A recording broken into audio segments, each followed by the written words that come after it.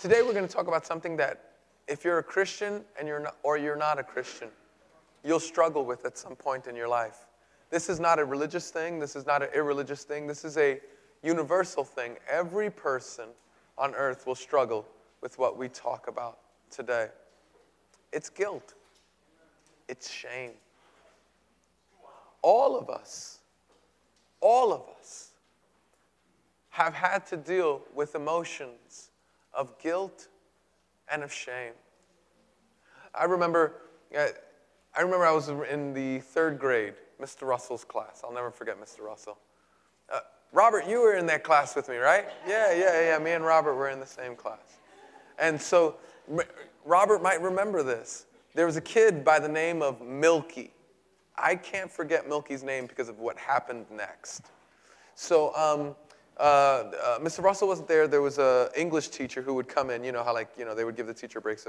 So the English teacher came in, and this poor kid who was like a foreigner, his name was Milky, and I'm kind of ashamed to share this with you. He couldn't get like a particular thing. I don't remember what it was, but he couldn't say a particular word or something like that.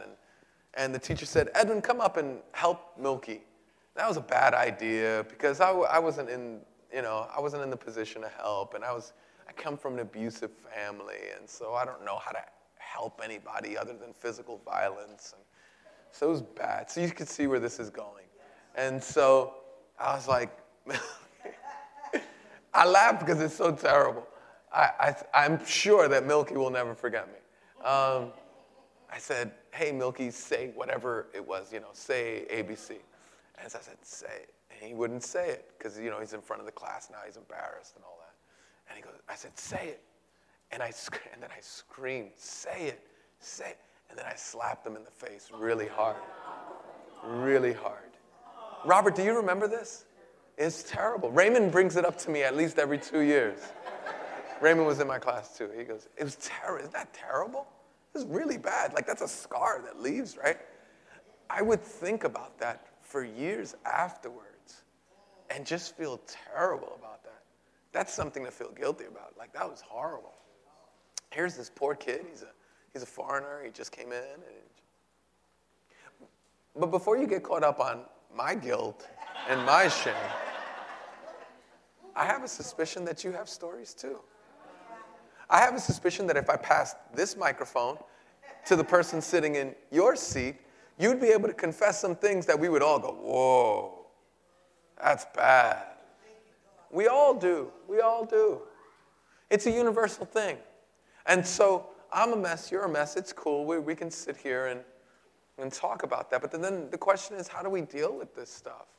Because it's real. Well, there's a couple of ways we can deal with it. One is to excuse it or act like it doesn't exist. This is a popular way of dealing with our guilt. Excuse it or act like it doesn't exist. So I could excuse that situation by simply saying, "Hey, I was young, I was physically abused. It was the only way I knew how to respond. The teacher, bad idea for the teacher, like he should have known better, right? There's a couple of ways I could have done. Or I could not just excuse it, I could go, "Well, it's silly. I'm able to do whatever I want to do, and you're not bound to any rules or any authority in life. You're your own man. Just behave the way you want, and if other people can't handle it, tough noogies for them." And so I bring this up because this is exactly how we deal with guilt. So we cheat on our spouse and we say things like, "Well, you don't understand, our spouse wasn't meeting our need. They weren't meeting," we excuse it. Or we say, "Well, listen, this idea of just being one man, one woman in holy matrimony, this is a socially constructed thing, and I can't possibly be held to that standard. I'm going to create other standards. I'm going to create a new standard for myself." But both of those don't work. Both of those don't work because there's something in us that still says there's something wrong.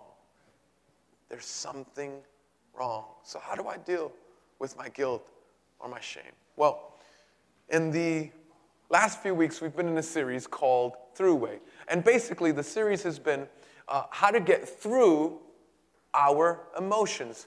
What is God's way for getting through our emotions? And so we've dealt with all sorts of emotions. We've dealt with grief. Today we're going to deal with guilt. And two things we've said about emotions. There are two ways that we can address them.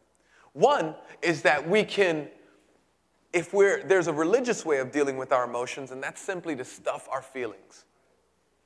Pretend they don't exist. Act like they're not there. And if we do that, by the way, this is the religious way of doing it. This is me. This is what I do. I act like it doesn't exist. I pretend it's not there. That's the first way we can deal with our emotions. Stuff our feelings. And it'll make you sick. It'll kill you. It'll send you to an early grave. Like it's worse than smoking cigarettes. It really has a bad effect on your body. But there's another way. And this is the irreligious way or the secular way. The irreligious way or the secular way to deal with your emotions is simply to vent them and let them identify you. So you vent your emotions and you feel like you've dealt with them properly.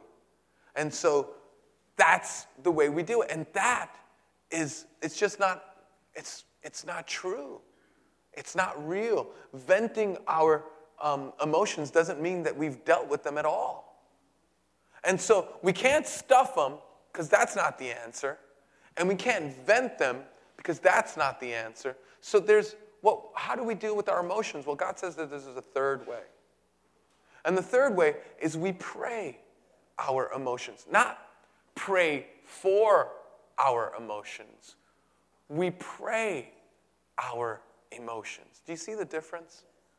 We don't just pray for, hey, God, I'm feeling depressed. Could you take the depression from me? Hey, God, I'm feeling anxious. Could you take the anxiety from me? Hey, God, I'm feeling guilty. Could you take... See, it's not just praying for our emotions, although that's not a bad thing. I wouldn't tell you not to do that. But what we're talking about in this series is praying through our emotions. And so what we've been doing is we've been taking a psalm and taking an emotion and then praying through that emotion. Not just, God, take the guilt from me, but God, how do I deal with this guilt in your presence? How does the gospel help me to address this guilt? How does the gospel change my heart while addressing this guilt? Now, let's define some terms. So we're talking about two things and how to deal with them. It's guilt and shame. And so we have to ask ourselves, what on earth is guilt and shame? And simply put, guilt is breaking a rule, and shame is an identity you have. Or if you want to put it in a simpler way, guilt is what you do, shame is who you are. Guilt is what you do, shame is who you are. So do you see that? Guilt is breaking a rule. So let me see. Guilt is what you do. So let's see. I stole a piece of chocolate from the store. Okay, that's guilt. Oh, I shouldn't have done that. What a terrible thing to do. Gosh, it was just a small store. What is that? Why'd you do that? That wasn't the right thing to do. That's guilt. By the way, not all guilt is bad. Guilt is not necessarily a bad thing. If you do something bad, you should feel guilty. Like I remember there was, I forgot, it was a psychologist, and he was talking about depression, and he was talking about this person who he was, treating, and the person was in they were going to be in jail, and they were going through a severe depression. He was talking to them, and the guy was saying, well, I feel depressed. He goes, well, why do you feel depressed? And it turns, he's in jail because he murdered his wife and his child. Yes, there should be a tremendous amount of guilt when, that's exactly how you should feel. You know what happens when you do something wrong and you don't feel guilty? You know what we call those people? Sociopaths. The person who does something wrong and does not feel guilty about it, we call that person a sociopath. And you don't want to be around a sociopath. So what do we do? So there's guilt. That's what we do. But then there's shame. And that's more like who we are. So guilt says, you shouldn't have stole that chocolate, candy. Shame says, you're a thief. You'll always be a thief. You're just a thief. That's what you are at heart. It's an identity of who you are. Shame shapes how you think of yourself. Shame has to do with not attaining or reaching a standard. So if you're single, say guilt, gosh, I wish I was married. I want to have kids and give my parents some grandchildren, and that's like guilt. Gosh, I wish I was. Shame is, I am not marriage material. Nobody will ever love me.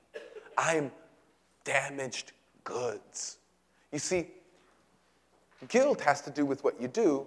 Shame has to do with who you are. Today, we want to pray through these emotions because they're sure to come. They're sure to affect us. Now, if you don't pay attention to today's sermon, you're gonna put a burden on your relationships that can strain them to the point of breaking.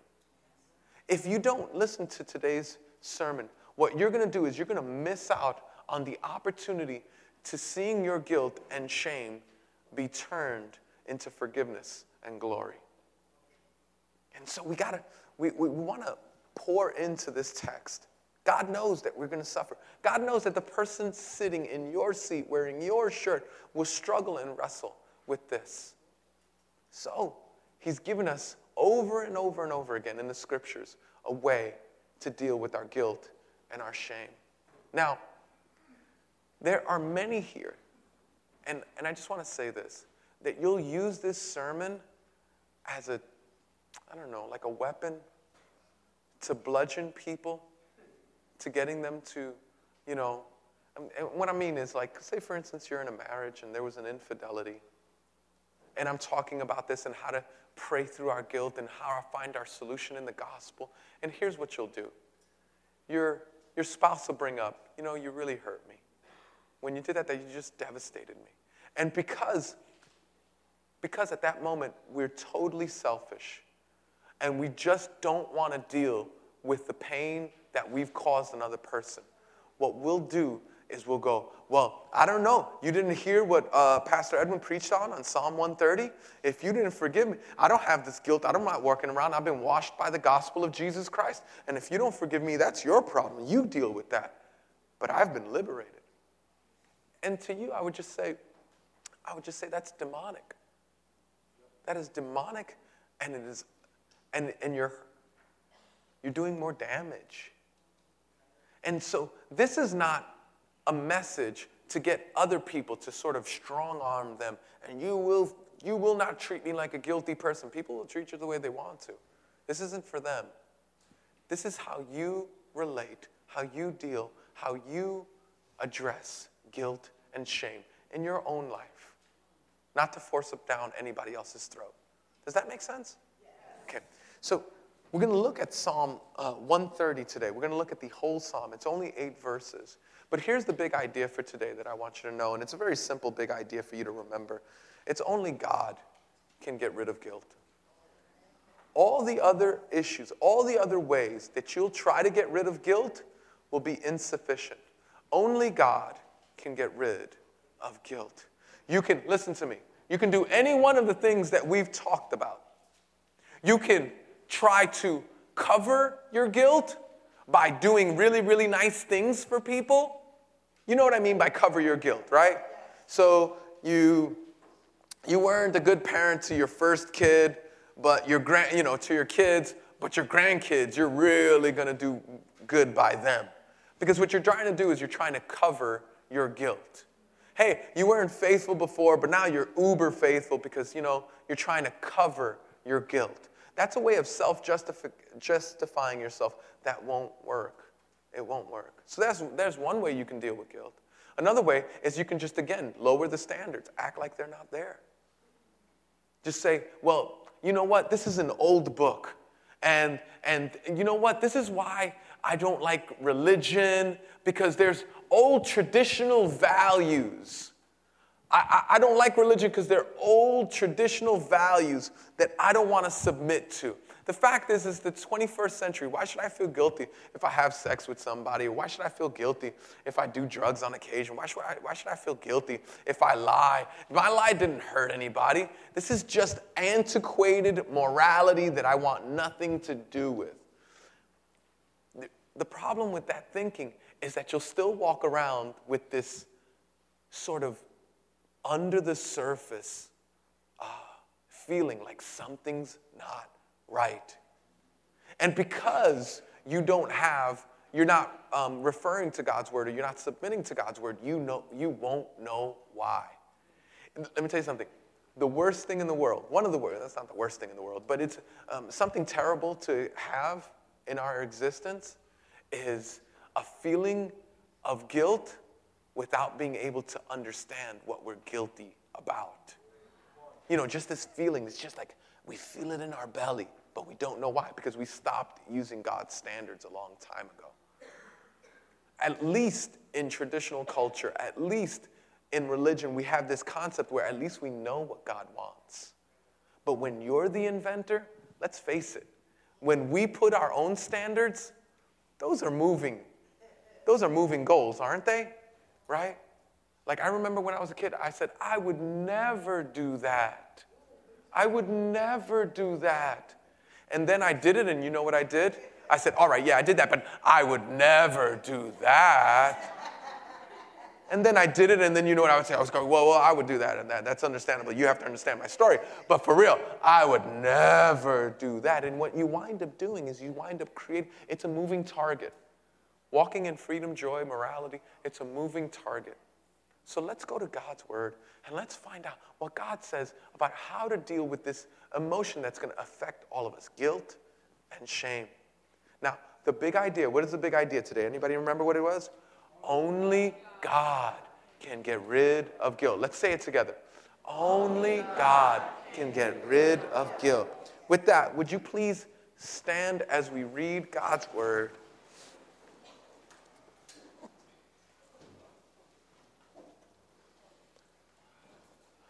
On the count of three, we'll read it together. It's such a powerful psalm. 1, 2, 3. Out of the depths I cry to you, Lord. Lord, hear my voice. Let your ears be attentive to my cry for mercy. If you, Lord, kept a record of sins, Lord, who could stand? But with you there is forgiveness, so that we can, with reverence, serve you. I wait for the Lord. My whole being waits, and in his word I put my hope. I wait for the Lord more than watchmen wait for the morning. More than watchmen wait for the morning.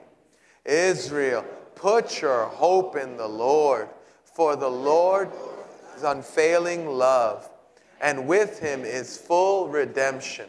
He himself will redeem Israel from all their sins. This is God's word. Please have a seat. Now, I know that if you're here, there's a few of you I'm dealing with, right? Some of you, you just, guilt is not an issue of life. You're like those people that I talked about. You just change the standard to your own. There's some of you who are so filled. Listen, there are some moms and dads right here in this room who cannot get over how badly they raised their children.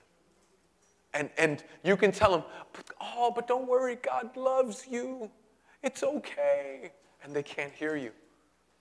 They can't get over how they treated their parents. And you go, but God has forgiven you. The gospel says that he died for that. They're like, I don't care. It's too.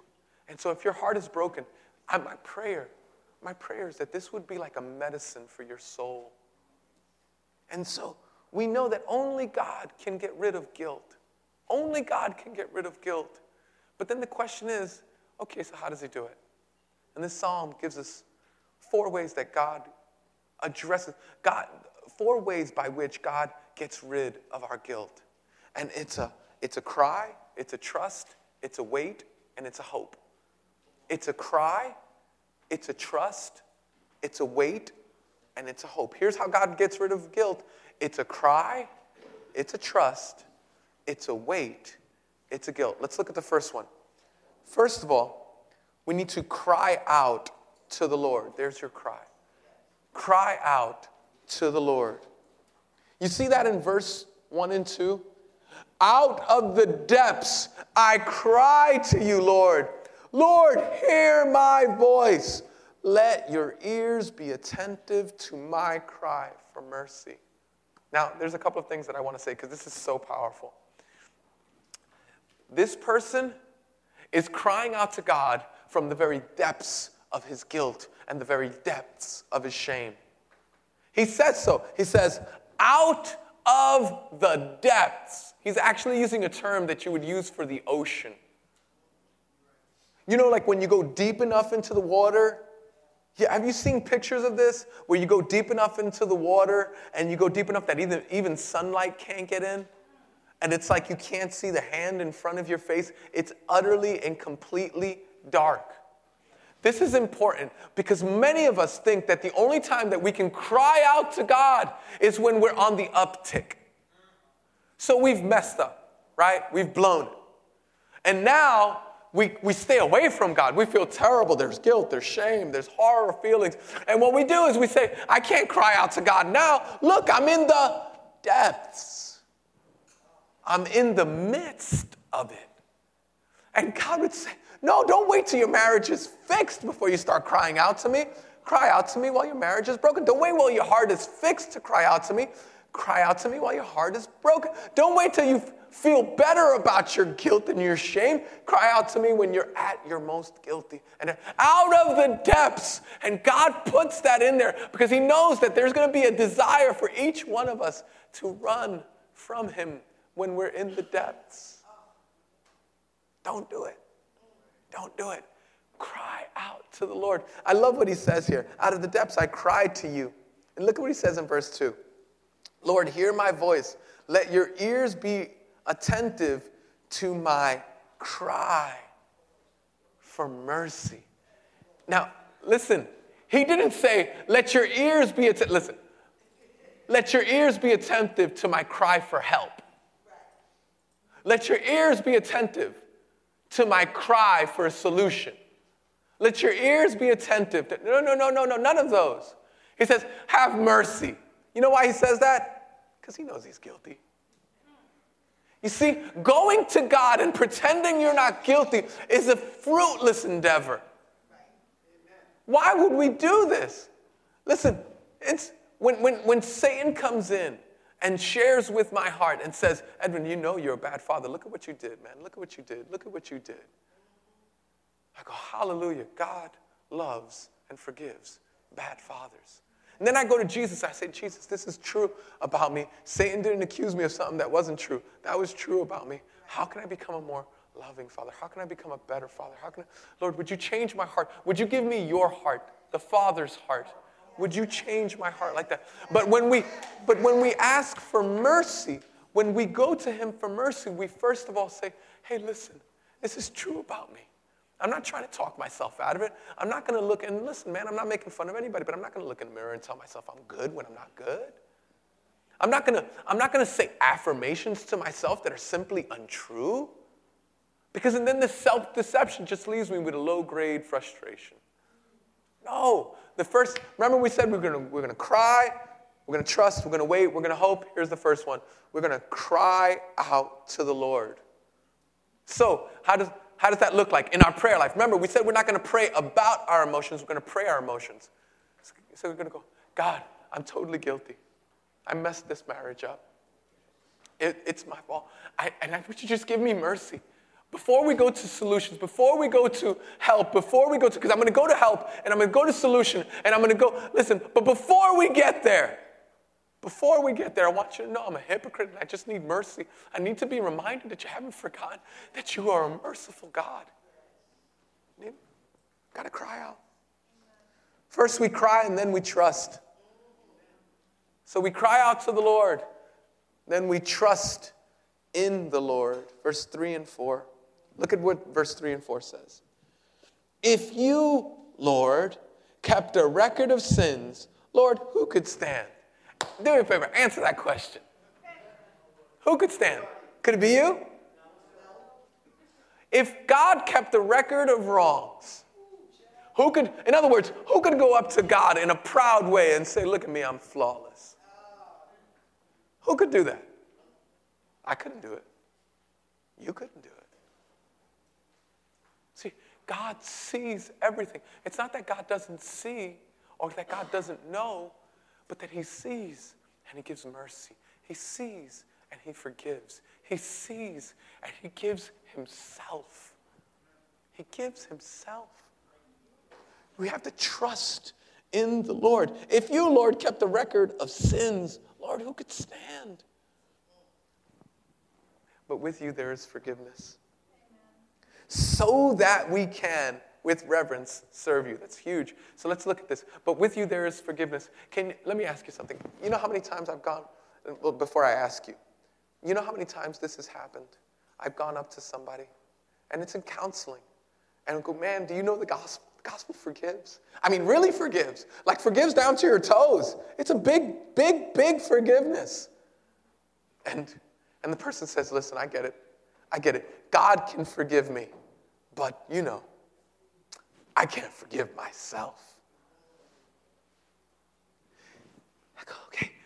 Listen, the problem with that person at that moment is that they don't understand the depths. They don't trust God. They trust their emotions. They don't understand. We think that that's a humble statement. It's not. It's a proud statement. It's saying that your opinion about you is greater than God's opinion about you. Beloved, God's opinion about you is greater than your opinion about you. You think you're a lousy, dirty, rotten scoundrel? Well, if you're in Christ, and by the way, you might be right, so run to Jesus. And so if you, but if you are and you're in Christ, he goes, hijo, hija, son, daughter. That's what he says. And let me tell you something.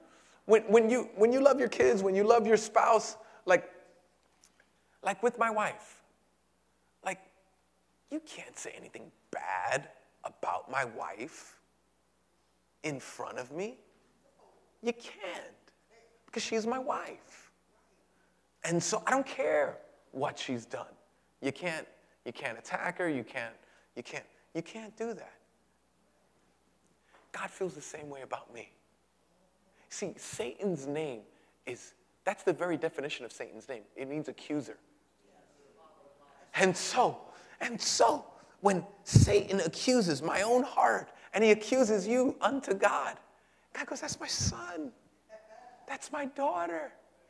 We can trust that. We don't have to trust our emotions. We don't have to trust our past. We don't have to trust our moral standings. We can be broken over. We can weep. Remember, we started with the cry. We can weep over our guilt. It's true. I did do that. It was terrible. And then we can trust. We can trust. You can trust that the Lord gives forgiveness. But now, let's pause for a second. Because this verse, remember, we're praying through our emotions. We're praying through our emotions. And Satan at every turn wants to lead us to Satan. And so, it says this, but with you, all right, we're going to read verse 4 together. I want you guys to read this, and then when you see so that, I want you to say so that as loud as you can. Can you do that? Yes. All right, so let's read verse 4 together. But with you there is forgiveness, so that we can with reverence serve you. Let's do that again. But with you there is forgiveness, so that we can with reverence serve you. The reason I bring that up and I highlight that so that is because I can't tell you how many people I'm around who say, you know, God has forgiven me, so I'm going to go back to my vomit.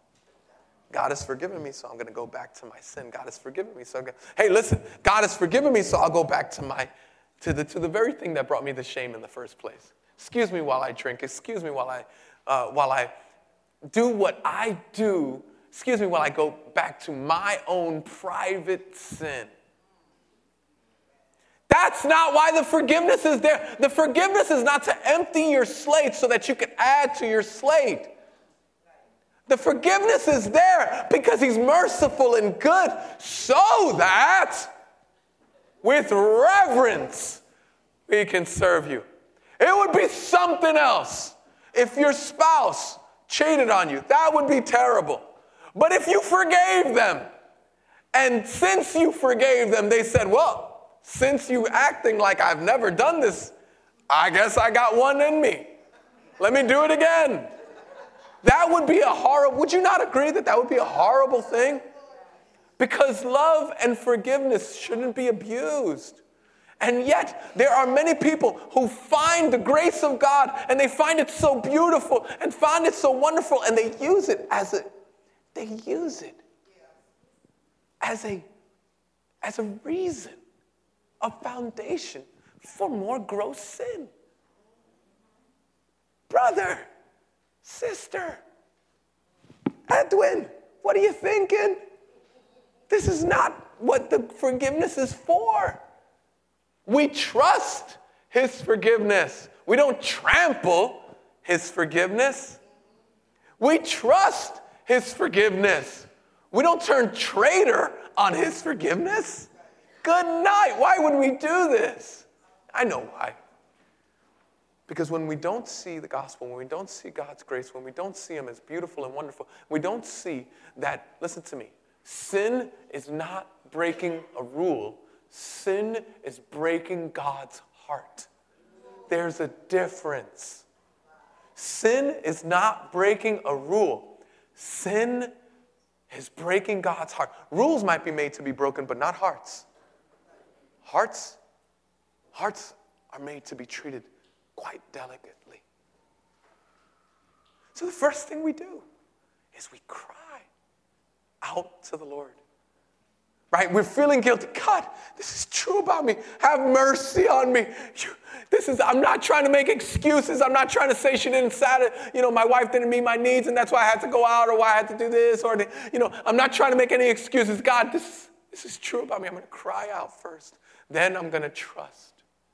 Trust that forgiveness is in you. But that forgiveness is in you, not so that I could go back to my sin. Forgiveness is in you so that with reverence. You know what reverence is, right? If I have a vase, right? And it's a $10,000 vase, right? And I put it right here. You would all treat it with reverence, right? You would all go, ooh. And if your kid went to touch the vase, you would go, hey, don't touch that vase. Because we're treating it reverently. We've put it on a pedestal. We've said, this is very grand indeed. Well, with God, we do the same thing. We go, God, I can't believe you have forgiven me. You have done an incredible work of giving the gospel into my life so that I walk around with glorifying you. And you sent your son and he took on my shame. Whoa, that's holy. That's special. That's something other. It's so we cry out. Remember, this is a prayer, guys. We cry out, we admit, confess where we are. We trust the Lord that his forgiveness is true and good and pure and enough. Then thirdly, remember we said we're going to cry, we're going to trust, and we're going to wait. Wait on the Lord. We see that in verse 5 and 6. Wait on the Lord. Verse 5 says, I wait for the Lord. My whole being waits. In his word, I put my hope. I wait for the Lord more than watchmen wait for the morning. More than watchmen wait for the morning. Here, I want us to read this together, okay? And every time you see the word wait, I want you to scream it out. Every time you see the word wait, I want you to scream it out. We'll read these two verses together, okay? Verses 5 and 6. I wait for the Lord. My whole being waits, and in his word I put my hope. I wait for the Lord more than watchmen wait for the morning. More than watchmen wait for the morning. There's a lot of waiting there. Can I tell you that Christianity is not a microwave walk with God? I just want to speak into this because some of us feel guilty feelings for years. Because what I'm telling you right now, what I'm sharing with you right now, you think, oh, I know, I'm going to pray this tomorrow and all my guilty feelings are going to go. And I just go, nah, you missed the third point. It was wait. We wait. Sometimes it takes a while for this truth to get into our hearts because the fact is that we've been breathing, inhaling, taking in lies about guilt and shame, about our sins and our actions. We've been taking them in for our entire life. Some of us for decades have been taking in, and it just doesn't change all of a sudden. We wait on the Lord, but it's an active waiting, like watchmen in the night. Do you see that there? He says it twice. He says, do you see that at the end of verse 6? He goes, I wait for the Lord more than watchmen wait for the morning. More than watchmen wait for the morning. Number one, he's using the term watchman because it's an active thing. When you're a watchman on a wall, you're protecting a city. This is not a passive waiting. But you know what the watchmen wait for in the end?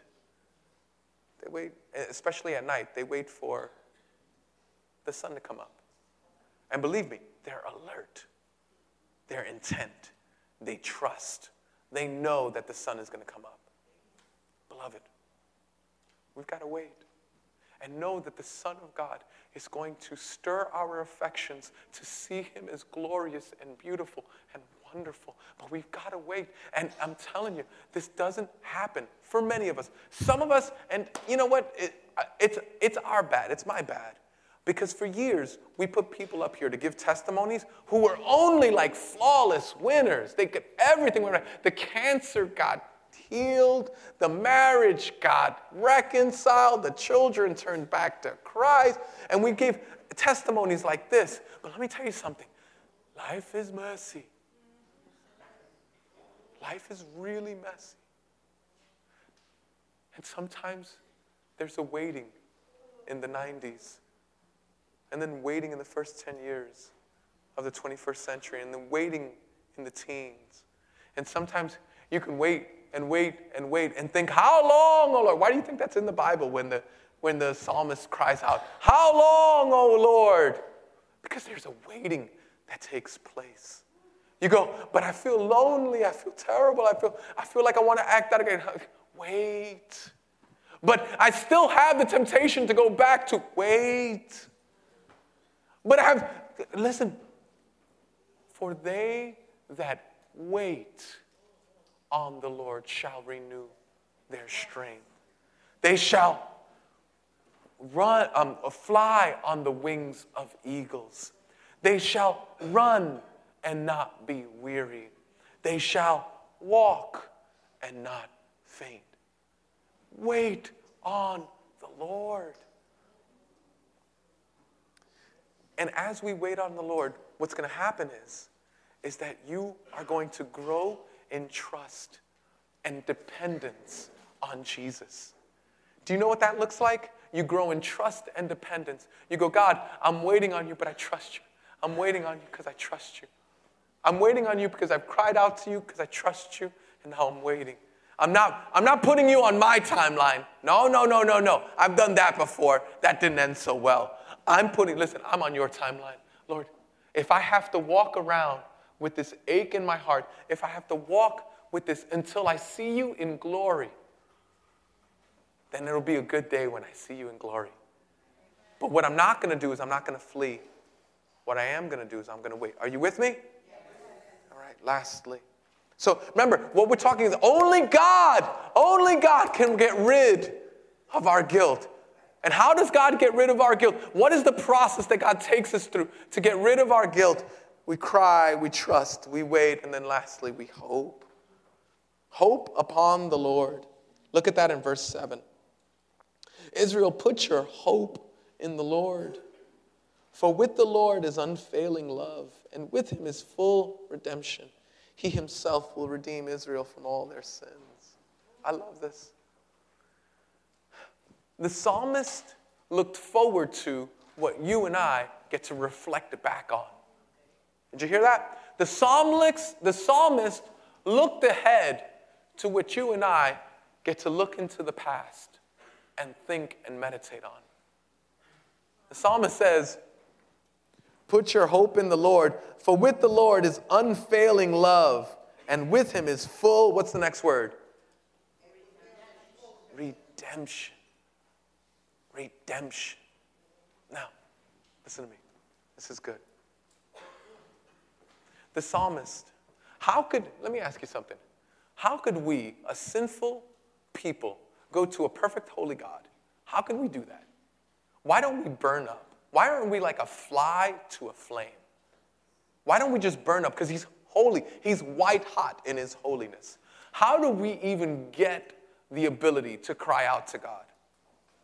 Why would we even be able to trust that he would do anything other than strike us dead for all of our transgressions and all of our sins? Why would we even wait on the Lord? Where would we get that idea that we could wait on the Lord? You might say, well, you know what? Just God loves people. What did it cost God to love you?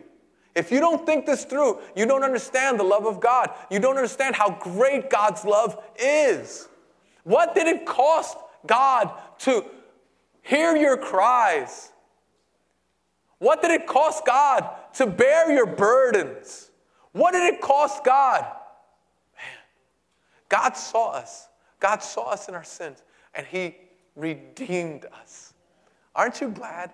Like, redeem. Have you ever done this? Like, hey, you can redeem this code. Whenever we go down south, there's a store we go to. It's a donut shop, right? Krispy Kremes. It's the anointed donut. Love me some Krispy Kremes. If you've never had a Krispy Kreme, I will give you a ticket to get to the nearest. You can't have them in the city because over here they don't have the oven thing. And so Krispy Kremes, what happens is that the oven light comes on. They're literally coming out of the oven. They melt. The first time I went to Krispy, this is important to the Bible right now, right? And so the first time I went to Krispy Kremes, I was in Florida. I was with some friends, and they go, hey, and I have this this aversion to spending money, right? Because I'm like, yo, I'm not going to spend money on nothing, and I don't have a sweet tooth. So they all, I'm in the car. Everybody goes, yo, Krispy Kreme's light is on. They turn into Krispy Kremes. And I'm walking, and there's a long line almost out the door. It's a huge line. And so I get on the line, and there's a woman. I said, she's crazy. She was giving out not like a bite of a donut, like a little piece of a donut. She was giving out whole donuts. And I said, bueno, it's my lucky day. I don't even have to pay for this thing. So I just sashayed up. I said, thank you very much for this whole donut. Now you just spared me from having to buy my own donut. I took one bite, and I said, where have you been my whole life? It was awful. I bought a dozen donuts. It was terrible. It was terrible. Relapse, bad. Like I woke up in the middle of the night in the corner in Krispy Kreme going, what happened last night? What happened? It was awful. Hangover and everything, right? That's with my Krispy Kreme. All right, why did I share that? Because when I go to Krispy Kreme, when you buy a dozen donuts, they give you a set of coupons. And if you go back to those coupons, you get to redeem more donuts, right? And so now here's the deal. God has redeemed us. And God doesn't have a coupon to get me and you out of hell and into his grace. His coupon is the blood that Jesus shed on the cross for your sin. And so Jesus died on the cross so that you and I could cry and trust and wait and hope. So why wouldn't you just think about that? Think about that. Go, that's true. I am guilty. And it's true. I deserve the death penalty for what I did to my kids, for what I did to my spouse, for what I did in my transaction with that person, for what I did. Like, it's true. All of it is true. The way, I shouldn't have treated my family this way. I shouldn't have abandoned my children. Like whatever you feel guilty about, I shouldn't have done it. And Jesus goes, you know what? It's worse than you think. It's so terrible. It deserves the death penalty. And then Jesus goes, I'll take the punishment. Because he redeems. They were looking forward to his redemption. We get to look back and see how the redemption played out.